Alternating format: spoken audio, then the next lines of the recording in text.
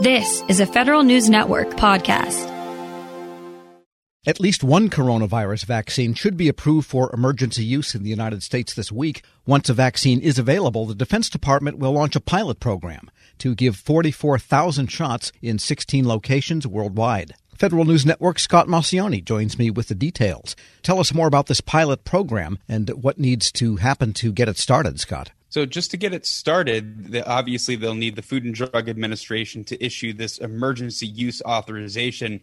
And then from there, the Centers for Disease Control Committee on Immunization Practices will meet and review that authorization and then vote to recommend the vaccine. At that point, the Defense Department says that they will be ready to have needles in arms within 24 to 48 hours from there. So they've picked 16 sites worldwide that they think that meet their criteria. And this criteria is really based on, the population that's there. So who's going to need it, the amount of medical personnel that will be able to, administer the vaccine, the conditions for being able to keep this vaccine cold, because you remember it takes really sub-freezing levels and sub-zero levels to keep this vaccine cool enough. And then finally, to have an immunization expert on site to deal with this. So what they're going to be doing is giving the initial injection of the Pfizer vaccine shot to these 44,000 people, and then they will later on give the second injection, which will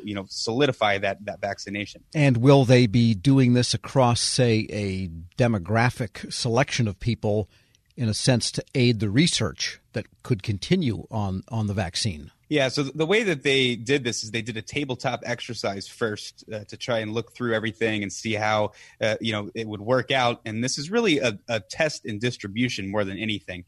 And what's pretty obvious is that this is going to be going to healthcare workers, really the frontline defense. And they've even broken it down on the top priority of healthcare workers that will get this. So inpatient workers who work closely with people who have the virus will be getting it first, early emergency responders, and then, the lower ones will be outpatient sort of healthcare workers and things like that.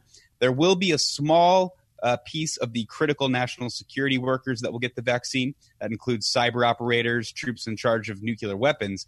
And then finally, they're going to pick a few senior public officials just to kind of jump in and make a good show of everything and show everyone that it's a good idea to do this vaccine.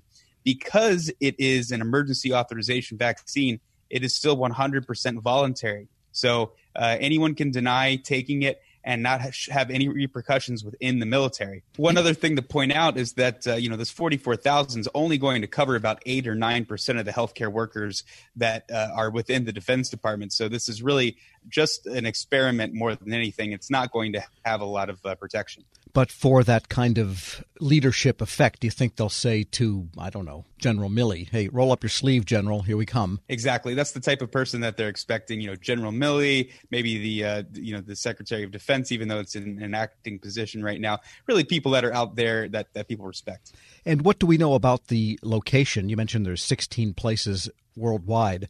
I'm curious as to one of them might be an aircraft carrier, which is where they had all the COVID outbreak issues, both health-wise and political, earlier. Right. Well, because this, this doesn't really meet the criteria, aircraft carrier might not meet the criteria that I laid out before, having an immunization expert, the ability to keep cold, things there, a large population, even though there are a lot of people on an aircraft carrier.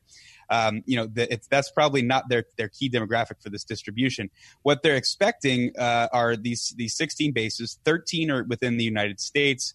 I'm sure you would guess the first is going to be Walter Reed. Tripler Army Medical Center in Hawaii. There's a few places, around Fort Bragg in North Carolina, Florida, a few National Guard centers, one in Indiana, another in New York, and then a bunch in California and Texas. So areas that you'd expect. The smallest areas are only going to be getting about 1,000 vaccines. The larger areas are going to be getting about 16,000. And then there's going to be 3 areas that are going to be overseas getting this. That will be in Germany, Korea, and Japan. Large military presences in all of those areas. So they are testing lots of areas to get to, and also it's going to go across the armed services. That's right. This is a joint. This will go to, like I said, all components as well, reserve, guard, and active duty. And, really they just want to get a large swath of this and try and make sure that, everyone can get it, that it works for everyone. And they're obviously going to be keeping an eye on people, monitoring them. The leader of the Defense Health Agency, Lieutenant General Ronald Place, said that, what you can expect from this vaccine is really what you'd expect from the flu shot. Maybe some soreness, some chills, possible slight fever, but really nothing to worry about. Well, they haven't tried the shingles vaccine yet. That's a load of fun. And when can everybody, healthy and otherwise, get vaccinated, do they estimate? Yeah, unfortunately, it's going to be quite a while before you're sitting next to someone at a bar still, and we have the herd immunity that we've been expecting. The Defense Department first will be, like I said, doing with the healthcare workers. They still have very limited distribution.